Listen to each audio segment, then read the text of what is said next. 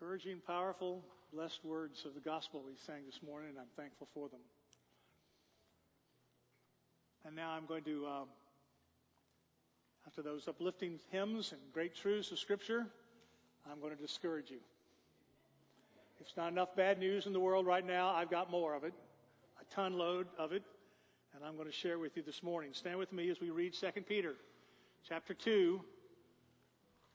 We're going to actually read just the first 10 verses. Won't get all that nearly covered, but we're going to get started anyway this morning.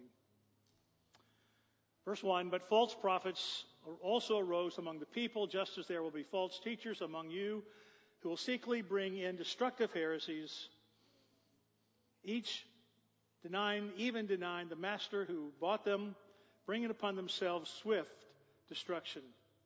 And many will follow their sensuality, and because of them the way of truth will be blasphemed. And in their greed they will exploit you with false words. Their condemnation from long ago is not idle, and their destruction is not asleep.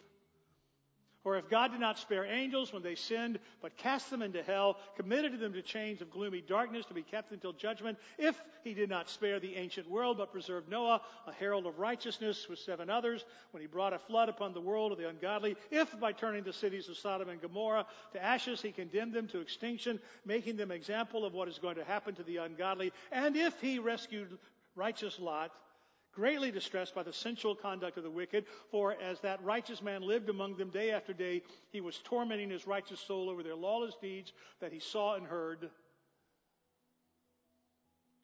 Then the Lord knows how to rescue the godly from trials, and to keep the unrighteous under punishment until the day of judgment, and especially those who indulge in the lust of defiling passion and despise authority. Father, thank you for your word. Even when it forces us to confront hard things, the realities of life as your servants in a fallen, rebellious world, a world still groaning and we groan with it. Help us, if we've received life in your Son, Jesus Christ, even though it's just a foretaste of heaven, help us to enjoy that and to live in it and to move forward in it, to grow in it. And help us to be faithful ambassadors in this lost world of ours. Protect us. Use this scripture to prepare us even now for what is and what is still to come. And Father, we pray that your Son, Jesus Christ, who died on that glorious cross, who's purchased heaven that is before us, that, Father, he would be exalted and that the gospel of Jesus would be seen and understood, maybe for the first time by some who have never yet come to know him as Savior and Lord. Father, I ask you to take a very weak preacher and somehow guard my lips and mouth that what I speak might be true. And more than that, take words and power way beyond me and apply it into our lives by your Spirit into our hearts. Help us to order our lives, to order our church, to order our future by it. In Jesus' name we pray. Amen. Thank you. You may be seated. So what is this disturbing reality about our church, about the Church of Jesus Christ generally? And what is this future we must confront? What is this terrible reality?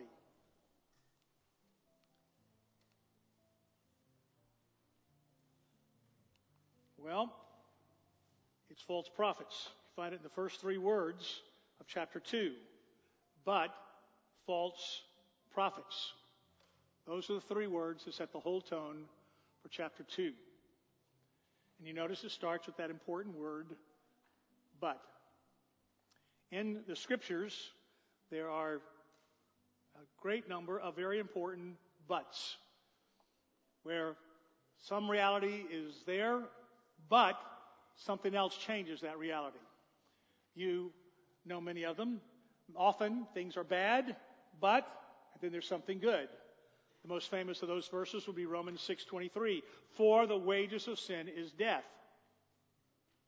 But, thank God for that but, the free gift of God is eternal life in Christ Jesus our Lord. When Jesus was facing temptation, he quoted the Old Testament. It is written, man shall not live by bread alone. You can have all the food, all the wealth, all the things to satisfy you physically, but it's not enough. We live also by every word that comes from the mouth of God. And then sometimes we start with something that's good, and then everything's changed because something's different. You remember in the Old Testament a man named Naaman. Naaman had quite a life. Everything was set for him. 2 Kings 5:1, Naaman, commander of the army of the king of Syria, not a bad place, was a great man with his master and in high favor. Because of him, the Lord had given victory to Syria. He was a mighty man of valor. But he was a leper. And that changes everything, doesn't it? It's in that sense that we come to 2 Peter, and we've spent all these months on chapter 1, this glorious, marvelous, positive, encouraging, hopeful, uplifting exposition of the gospel and of the power of Christ, not only to save us and to set us free from our sin, but then to live that life out. We're growing in grace and in the shalom, the peace of God. We have the divine power that provides us everything we need for life and righteousness. Great and powerful, wonderful promises of ours that mean the divine life can be experienced now. We can be set free from all the junk that corrupts and ruins our life. And there is before us this whole pathway of the virtues and the things of Christ that should become ever more prominent in our life. And then the chapter ends with, we know all that, we stand in all that, because God has told us that men spoke from God as they were carried along by the Holy Spirit. And so the Scriptures themselves, the gospel message comes to us with this sparkling, pure, trustworthy message from heaven, given by human beings, but given to us with the absolute perfection of the Lord. What a great thing it says. Now, you remember in your Bible when you see chapter divisions, verse divisions, those weren't inspired by the Holy Spirit. That was just later put in, usually pretty helpful, but sometimes you should never take them too seriously. This is all just one letter. And so all that has been said, but then you start verse 1, and it's really continuing the same thought. But false prophets also arose among the people. And what follows in chapter 2 is a chapter that is at one point, what should I say, weird, negative, discouraging, terrifying. Martin Lloyd-Jones said this is one of the most disturbing chapters in the entire Bible. I'm not a guy, I get discouraged like everyone else, but I would never call myself depressed, and I don't think I've been depressed this week. But if anything can move me to depression, it was studying this passage of Scripture. There's something very discouraging about all of that. It's wonderful that as Peter's talking in the first part of this verse about the Old Testament, about those Old Testament prophets that had been moved along by the Holy Spirit through human experience, through human personalities, human backgrounds, human education, and yet what came out of them was motivated, directed, given by the Holy Spirit. Marvelous what God gave, His truth through all that Scripture. But of course, that's not the whole story of the Old Testament, is it? The story of the Old Testament over and over is that at the same time there are these wonderful, faithful men and women of God, there are also false prophets who continually arose among the people. We could easily spend an hour this morning just looking at just an overview of all the false prophets of the Old Testament. We'll take one verse, I think we've used it before, Jeremiah 14:14. And the Lord said to me, the prophets are prophesying lies in my name. I did not send them, nor did I command them to speak to them. They are prophesying to you a lying visions, worthless divination, and the deceit of their own minds. Now, those weren't exceptional periods of Israel's history. They were typical of their history. And worse, Peter says, that's not only the way it was in the past, he says that's going to be the way it's going to happen again. That those who live in the new covenant, those in the new life, in the New Testament people of God, in Jesus Christ, they're going to experience the same thing. In fact, he goes on to say very clearly here that it's already happening. Many of our ladies are getting ready to study the book of Jude. It has amazing parallels with this second chapter of Peter. But Peter is sort of prophesying about what's coming. Jude is saying, he's reporting that it's already come. Jesus, Paul, John in the New Testament gave the same warning over 2,000 years ago.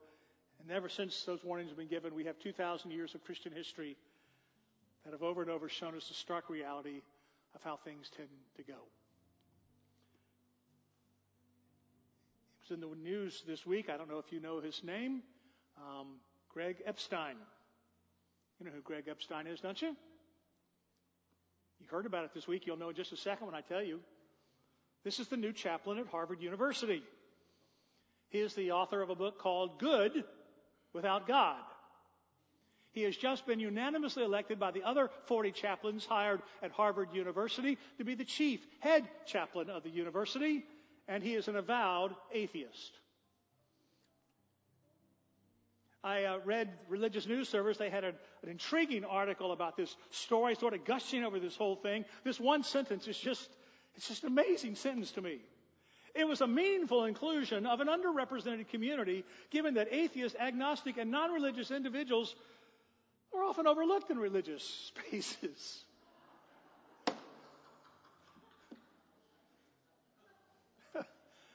Al Mohler, president of Southern Seminary, makes simply what anyone could observe to be true. They know to be true. And that what this is simply the culmination, not some new thing. This has been a reality for a long, long time. But it is sort of the capstone of the total victory of secularism, particularly in all of higher education. There wasn't any doubt about where Harvard University and where most of higher education and the academy is these days. Rather than being places of liberal thinking and of an exposure to ideas across the world, they become indoctrination factories, where even before you start on your first day, you go to meetings that tell you exactly what we think about a whole lot of the key issues of the time. And you better not think otherwise or not be permitted there. I can't imagine that. I went to a liberal university, but I can't imagine that kind of, where you even close it down before you can even think about it. Now, the question is, of course, why does Harvard University even employ chaplains? You have to remember that Harvard was established by Puritan Christians in New England almost 400 years ago, and what they established it for was to make sure that there would be in New England a learned clergy who could preach and teach the Word of God. That when their grandchildren came along, there'd be some preachers equipped and able to tell the gospel story from the Bible in a meaningful, effective way. They believed it was necessary to establish that kind of institution. And above all else, that's what Harvard was given to do. Harvard was the first institution of higher learning in America that had an endowed chair. That is money set aside, that the proceeds from that money would fund at least one professor. And the professor who was endowed at Harvard was a professor of divinity. So if they lost every other professor, they'd have one who could teach about the things of God. That idea, that vision was lost and subverted long ago.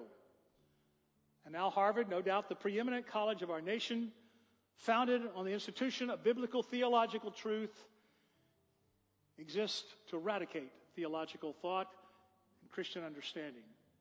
The driving idea that pervades it and across this country and most of higher education is that the only education that can be valid is a secular education, and there must be no consideration, no place, no allowance whatsoever for the authority of God, His church, or His Bible.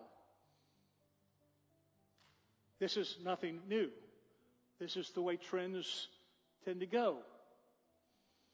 Peter, we think, is writing this letter, according to what his first letter is, to churches in Asia Minor, present-day Turkey. That was the central hub of Christianity for its first few hundred years. Great churches and great things of God were done there. But those churches disappeared long ago. There are some believers there, but they are small and few. The artifacts of that old past is just that, artifacts.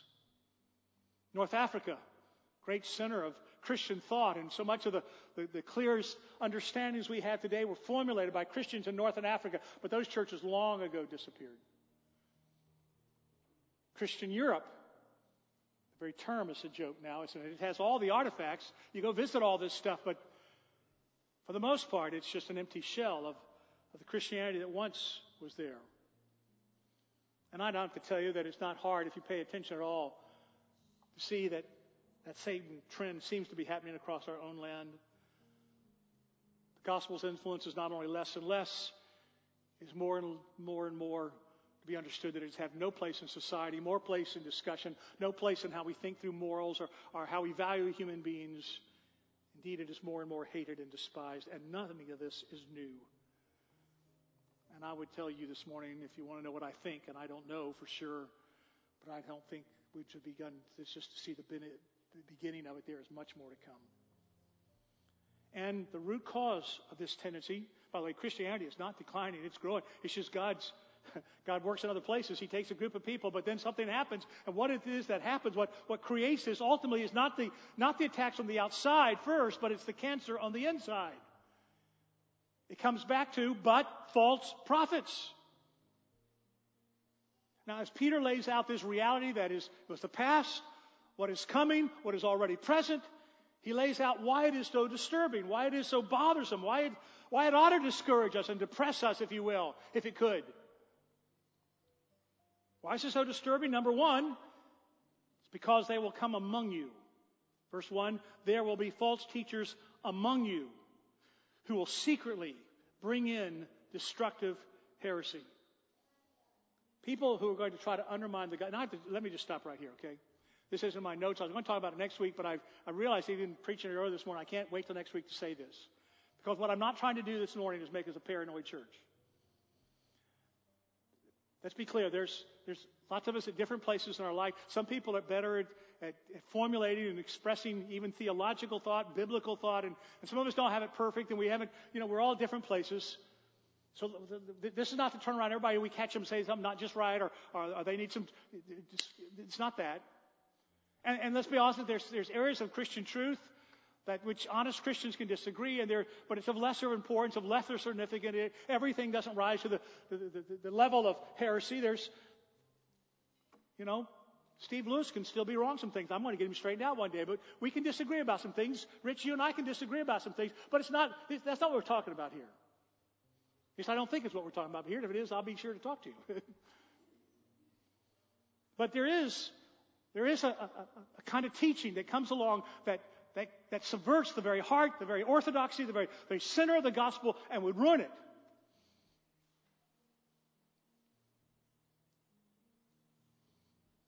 Jude, talking about not what's coming, but what's already there in the time of Jude, says certain people have crept in unnoticed.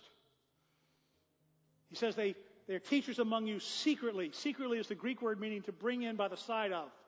To do something, to come right alongside others and to pretend like you're one of them, and then by that lead them secretly, craftily, to smuggle in something that's going to undermine the whole message of the gospel. So you read the New Testament, it becomes clear that the biggest danger of the early church and today's church was not from the pagans attacking from the outside, it was from professing Christians undermining, confusing, twisting from the inside. That's exactly why Jesus warned. Beware of the false prophets who come to you in sheep's clothing, but inwardly are ravenous wolves. In Acts chapter 20, one of the most moving chapters in the entire Bible, you have the Apostle Paul saying goodbye to the Ephesian elders. He had poured so much of his life into those people and those men, that church. He's on the beach, leaving there, quite certain they'll never see him again. He pours out his heart. It's a wonderful, wonderful part of the Scriptures. But then towards the end of what he has to say, in verse 28, he says, pay careful attention to yourselves and to all the flock in which the Holy Spirit has made you overseers, to care for the church of God, which he obtained with his own blood. I know that after my departure, fierce wolves will come in among you, not sparing the flock. And from among your own selves will arise men speaking twisted things to draw away the disciples after them. You notice how they always want to pull people in their own little clique, their own little breakaway group, separate from everyone else. That's often a mark of this. He says, therefore, be alert, remembering that for 3 years I did not cease night or day to admonish everyone with tears. And then at the end he says, this is your protection against this. And now I commend to you God and the word of his grace, which is able to build you up and to give you the inheritance among all those who are sanctified. You personally need to be in the word of God. I was reminded again this week, this wonderful gift that we were able to give out through the Bible and the yearbooks to people. And I still get emails, at least 1 or 2 a month, it seems like, saying how God has revolutionized, doing a wonderful work because they're simply reading the Scriptures. This is why it's so important to find yourself in a move group where the Word of God is central and the organizing document and the study of it and meeting the needs of its people. That's why you need to be a part of that.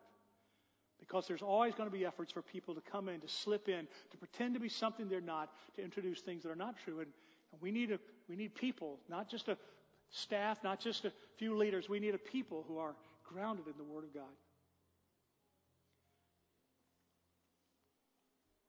reminded by another preacher of Eli Cohen.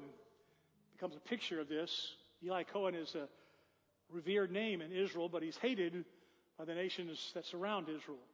There have been movies about his life. Some of you may have seen it. There's a series, I think, on somewhere. He was born in 1924 in the Jewish quarter of Alexandria, Egypt. He was the son of a Jewish silk tie maker. He was well educated, became fluent in many languages. In the 1940s, the war came, and Cohen ended up working with the Egyptian branch of the Mossad, helping to smuggle immigrating Jews past British officials. Over the years, he became quite skilled in the tools of espionage. The Mossad, the Israeli intelligence agency, saw him eventually as a very valuable man. He maintained his credentials that were very helpful as an Egyptian. He was the perfect spy. The story that I want to tell this morning starts in 1961. There's a lot more to the story, but in 1961, the Mossad sent Cohen to Damascus, Syria, where he posed as a wealthy Arab businessman with holdings in Buenos Aires, Argentina. He actually went to Argentina for a year before he went to sort of build a storyline, a backstory that would be believable. He engaged himself in the import-export business in Damascus. He got an apartment in the wealthiest part of the city. He spent lots of times in cafes listening to the political gossip. He held parties at his home for high-placed Syrian ministers, businessmen, and others. At these parties, Cohen, it is said, dispensed free-flowing liquor and prostitutes. And highly placed officials would openly discuss their work and the plans of the Syrian army. Cohen would often pretend to be drunk to encourage the conversations, but he was quite wide awake and paying close attention. He loaned money to government officials, and many of them came to him for advice. It was not unusual that over time he would be taken to some of the highest levels meetings of the Syrian political and military leaderships of the nation. Through all those meetings, he was able to provide enormous amounts of intel to Israel on a wide range of places and service. One of the interesting stories and accomplishments of his spying was that Israel, who was dependent on pipelines in Galilee for their water supply, that water supply had to pass through the Golan Heights, which was under the control of Syria. And Cohen discovered that the Syrians were planning to cut off that pipeline, to cut off the water that would supply much of Israel. Well, during one of his visits to the Syrian frontier, including with the president of Syria there, he looked at the fortifications they had there for their soldiers meant to guard that whole process, and he feigned to be very disturbed because it was a hot desert sort of area. He was concerned about those poor Syrian soldiers. He suggested that the Syrians plant eucalyptus trees to give shade and cover for those poor guys. With the help of the USSR, Syria, realizing that it had a leak someplace, became obvious after 4 or 5 years. The Soviets came in with specialized equipment.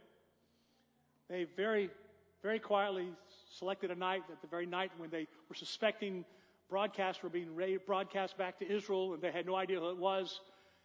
And they had the entire city of Damascus close down all radio transmissions.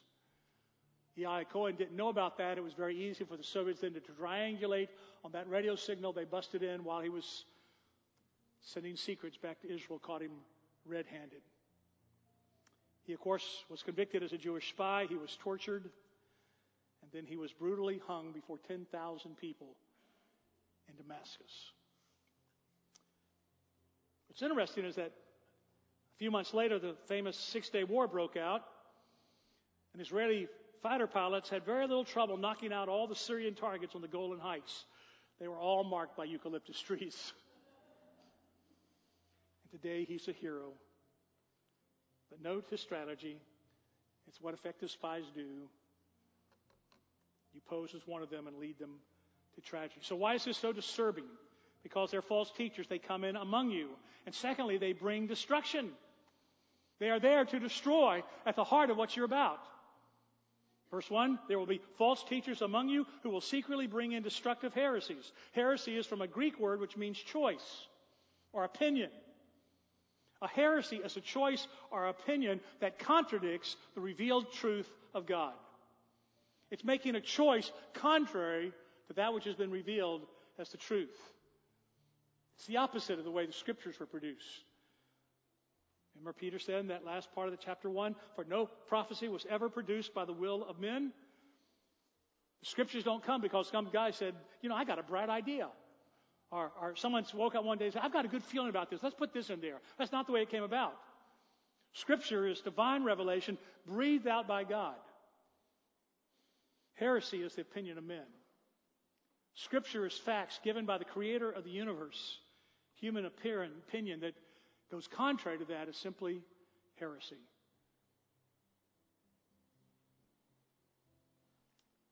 This heresy that these guys were engaged with knew no bounds. It wasn't just minor slight things. When it had run its full course, it was the highest sort of treason. There was no limit to their falsehood and their rebellion. Peter says they were even denying the master who bought them. That clearly is a reference to the Lord Jesus Christ, who died in my place, who died in your place, who died in the place of all so that he would bear our judgment and our sin. One who gave up everything to bear the unimaginable for us and then to deny him, to betray him. Now there's a lot about that phrase. Maybe we'll get back to it next Sunday. Maybe some questions that raised about it, but at its simplest, this is denial and heresy at its deepest roots. They worm their way in with some attractive heresy. It sounds so right, but when they're done, they end up denying who Christ is and what he came to do. In fact, if you're wondering if some group or some person is a heretic, maybe a good place to start is talk to them about how they understand Jesus. What's their picture of Christ? Mormons, I have good friends who are Mormons, but Mormons say Jesus is the brother of the devil and the son of Adam. While they've changed this in recent decades, but they no longer affirm it's true, although they don't deny that it could be true. But for a long time, their leading elders and others taught that Jesus was a polygamist. He was married to Martha and to Mary. They believed the wedding in Cana was Jesus' wedding. That's why he turned the water into wine. Christian scientists say that though Jesus was a man, Christ is only an idea. Unitarians say Jesus was only a man and should never be worshipped.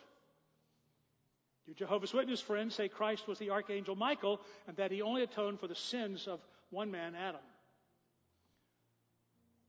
One place to determine if something really is heretical, if it is a sect, in the truest sense of the word, is find out what they believe about Jesus. Almost always they'll be off severely. False teachers are inevitably not just teaching falsehoods, but they're also living false lives. That's part of their destructive work. They claim to follow Christ, and yet they end up living a very different way than anyone could imagine or perceive that a Christian ought to live. He says in verse 2, many will follow their sensuality. Other translations say many will follow their depraved ways or their evil teachings and shameful immorality. The word carries with it the idea of debauchery, sexual excess, absence of restraint, insatiable desire for pleasure. Describes America more and more every day. It describes what many of you are allowing to be poured into your living room every night on your TV set. I'll say more about that next week. He says, their dishonesty will characterize them. They will exploit you with false words. The word false there is from the Greek from which we get the word plastic. The only other time it's used in the New Testament was when Paul is referring to back to Isaiah, the potter and the clay who molds, who shapes. The same word. It's someone who takes their words, who takes their ideas, who takes what they're trying to do, and they shape it and they mold it and they make it just right so it's very appealing. They get it just the way that people will buy into it and follow them.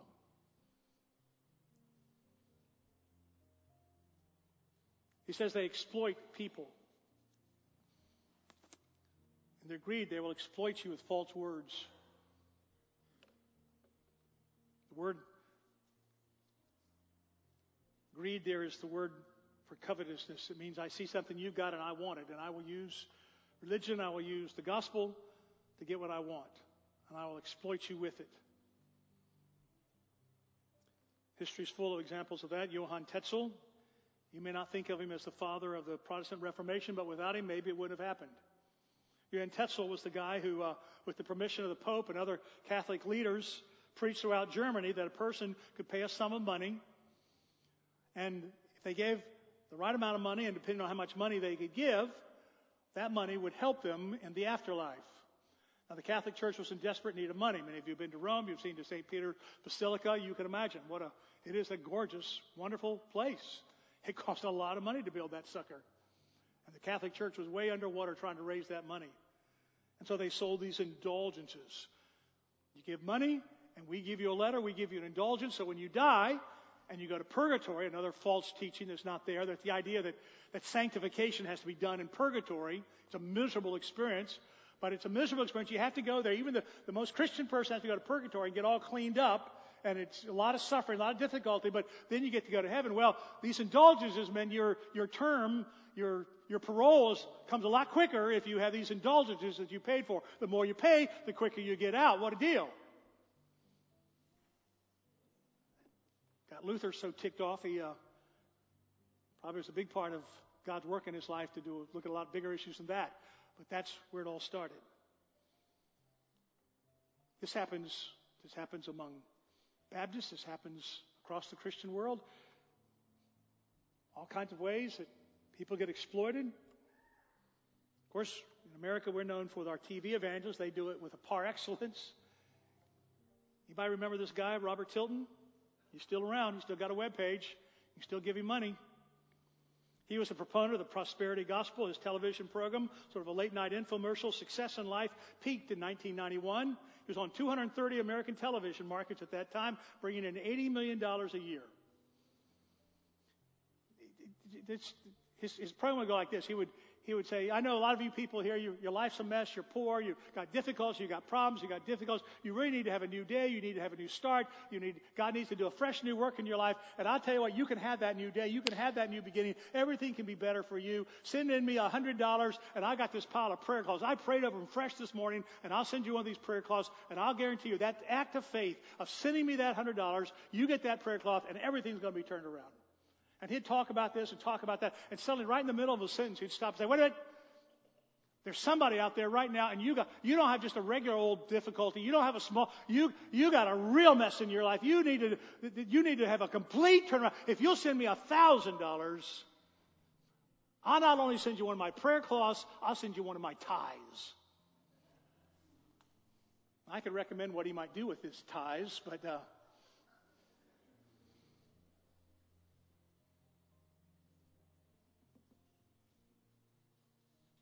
these false teachers, what's disturbing about them, they're going to come in among you. They're going to bring destruction. They're going to exploit people. And they're going to cause the gospel to be blasphemed. People end up rejecting the gospel before they even hear of it. Verse 2, because of them, the way of truth will be blasphemed. So even if our doctrine is right, even if we got everything, but our lives are a total contradiction of what that gospel is, we undermine the whole message. You remember the famous quote from Mahatma Gandhi when he visited England? Many decades ago, Christianity still had a prominent place in English society, but when he got back to India, after studying Christianity while he was in England, he said, I'm greatly impressed with Jesus Christ. But I cannot recommend Christianity to my people because his disciples are so unlike their Lord. I have people in my neighborhood I've tried to talk to about the gospel. You probably had the same experience. And you begin to even move in that direction. You say, wait, listen, I don't know a lot about Christianity. I don't know a lot about, I know about, but I just have to tell you, I've dealt with, I've done business with, I've been involved with some Christians over the years, and if, I don't want any part of it, thank you. And they won't even open a door to hear it. What's so disturbing about these false teachers? They come in among you, they bring destruction, they exploit people, and they cause the gospel to be blasphemed. And the last one is the worst one, and they are successful. They're so successful, many will follow. And indeed they do. Well, there's one more characteristic about these false teachers. Depending on how you look at it, whether it's good news or bad news. Ultimately, I think it's good news. They come in among you, they bring destruction, they exploit people, they cause the gospel to be blasphemed, they are successful, but finally they are also the truth. They are headed for destruction. They are headed for destruction themselves. Verse 1 says they bring upon themselves swift destruction. Verse 3, their condemnation from long ago is not idle, and their destruction is not asleep. I can't keep up with both things I'm discovering, so...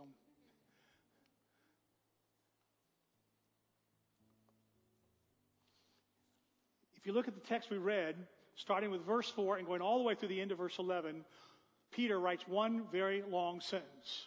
It's one of those conditional sentences. If, then, except this one is if, then. So look at it with me. He says, if God did not spare rebellious angels. Now, what in the world is he talking about there? Until I say some more about that, what would that possibly be about?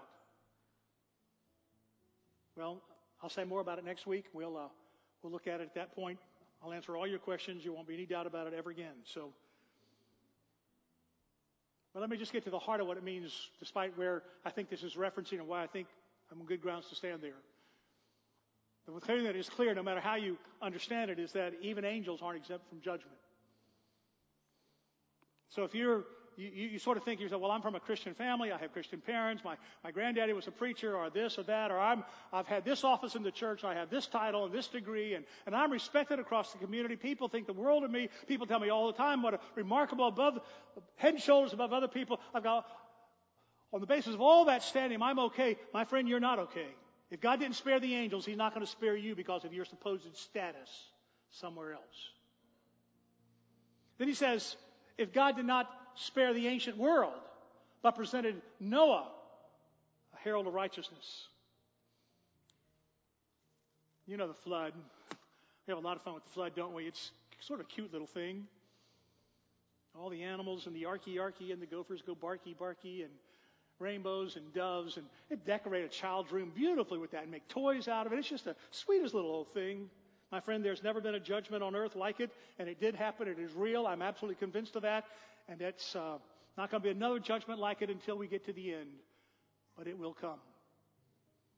He did it once, and Peter says He's going to do it one more time. Now again, it takes away, many people think, what I'm doing can't be so bad. Everybody does this. Everybody thinks this is the way. There's nothing special about my sin or what you call sin. Everybody thinks this way, does this way, acts this way, believes this way, lives this way. There's no way I could be singled out for anything because it's so absolutely pervasive. It's everyone this way. My friend, the ancient world was completely in rebellion against God. It was absolutely pervasive. 8 righteous people, the whole world, but all those apart from God were judged, and so will you. And then he says, if God did not spare those cities of the plain, Sodom and Gomorrah, and we, not too many months ago, spent a lot of time in Genesis and Sodom and Gomorrah. We noted how throughout the Bible, this experience of God judging those cities was a forceful reminder that unrighteousness always ends in ruin. That the whole Bible keeps pointing back to Sodom and Gomorrah as a picture of the certainty of God's coming judgment. It wasn't just them. God set that up at the beginning to say, this is the fate of all those who reject me. You find references to this place and to the judgment that it means in Isaiah, Jeremiah, Ezekiel, Amos, Zephaniah, Jesus multiple times, Matthew 10, 11, Luke 17. Jesus said this is the judgment, and Jesus believed in judgment. He held up Sodom and Gomorrah as the classical example and picture of God's judgment that's coming to all sinners in this world.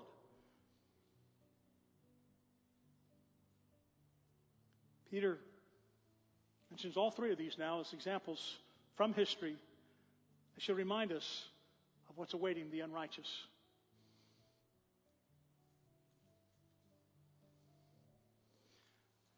If you ever tried to share the gospel and you get to this part of the gospel, that there's judgment coming, that the Bible says those apart from Christ who reject the gospel and will not receive are headed towards hell.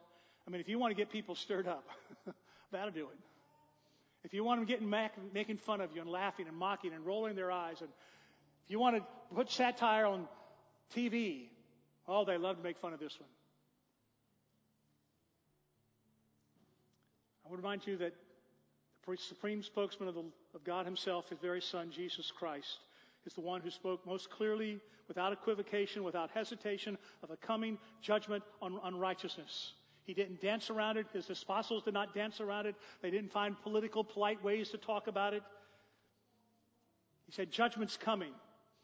And if you don't find a way to escape all that is before you for eternity, it's a tragedy after tragedy and darkness and terror.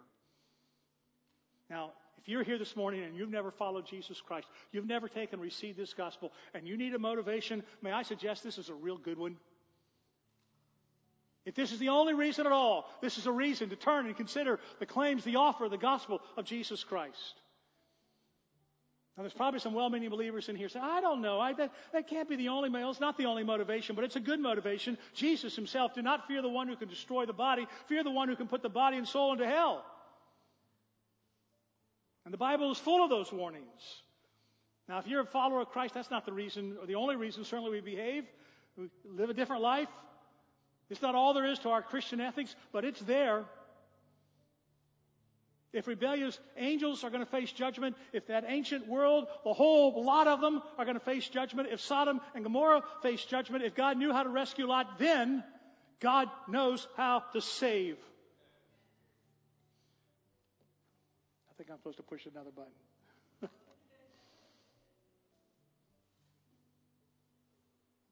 Then the Lord knows how to rescue the godly from trials. You know that precious verse in 2 Chronicles, for the eye of the Lord run to and fro throughout the whole earth to give strong support to those whose heart is blameless towards him. God knows how to rescue the godly. I think of brothers and sisters of yours and mine. We've never met them, but they're in Afghanistan this morning. It's night there, I guess. It's true for them too. One day we may face, maybe you might face something like they're facing. I don't know. But it'll be true then too. If God can save angels, you see all the angels didn't fall into that mess. And if God could save Noah and his family, just like the pervasiveness of sin, there was a small part that would stay true to him. If Lot and his daughters could be saved, he can rescue us. And if you don't know what that saving means, if it's not super clear to you, just go to the end of the 2 Peter 3, verse 13, 2 Peter 3:13. But according to his promise, we're waiting for a new heavens and a new earth in which righteousness dwells. Our Lord knows how to rescue the godly from trials. The word trials there is trials, difficult, hard situations. It also means temptation. And you can live a godly, holy, growing life in Christ in this very culture, in this sick, twisted. You can have victory there. God can enable you to do what you need to do. He will protect you and provide for you. That He will do that for us does not mean that we're going to get hermetically sealed and that we're not touched, we're not pressured, we don't feel any of the dangers of this evil society. Of course we do. But He can protect us so that we can raise young people and young men and women of God and old men and women of God, and we can live holy, clean lives. You don't have to feast on the filth and the husk of this world. He is able. He is able. Let me read a few other scriptures. Hebrews 2:18. For because He Himself has suffered when tempted, He is able to help those who are being tempted. Hebrews 7:25. Consequently, He is able to save to the uttermost those who draw near to God through Him, since He always lives to make intercession for them. 2 Corinthians 9:8. And God is able to make all grace abound to you, so that having all sufficiency in all things at all times, you may abound in every great work.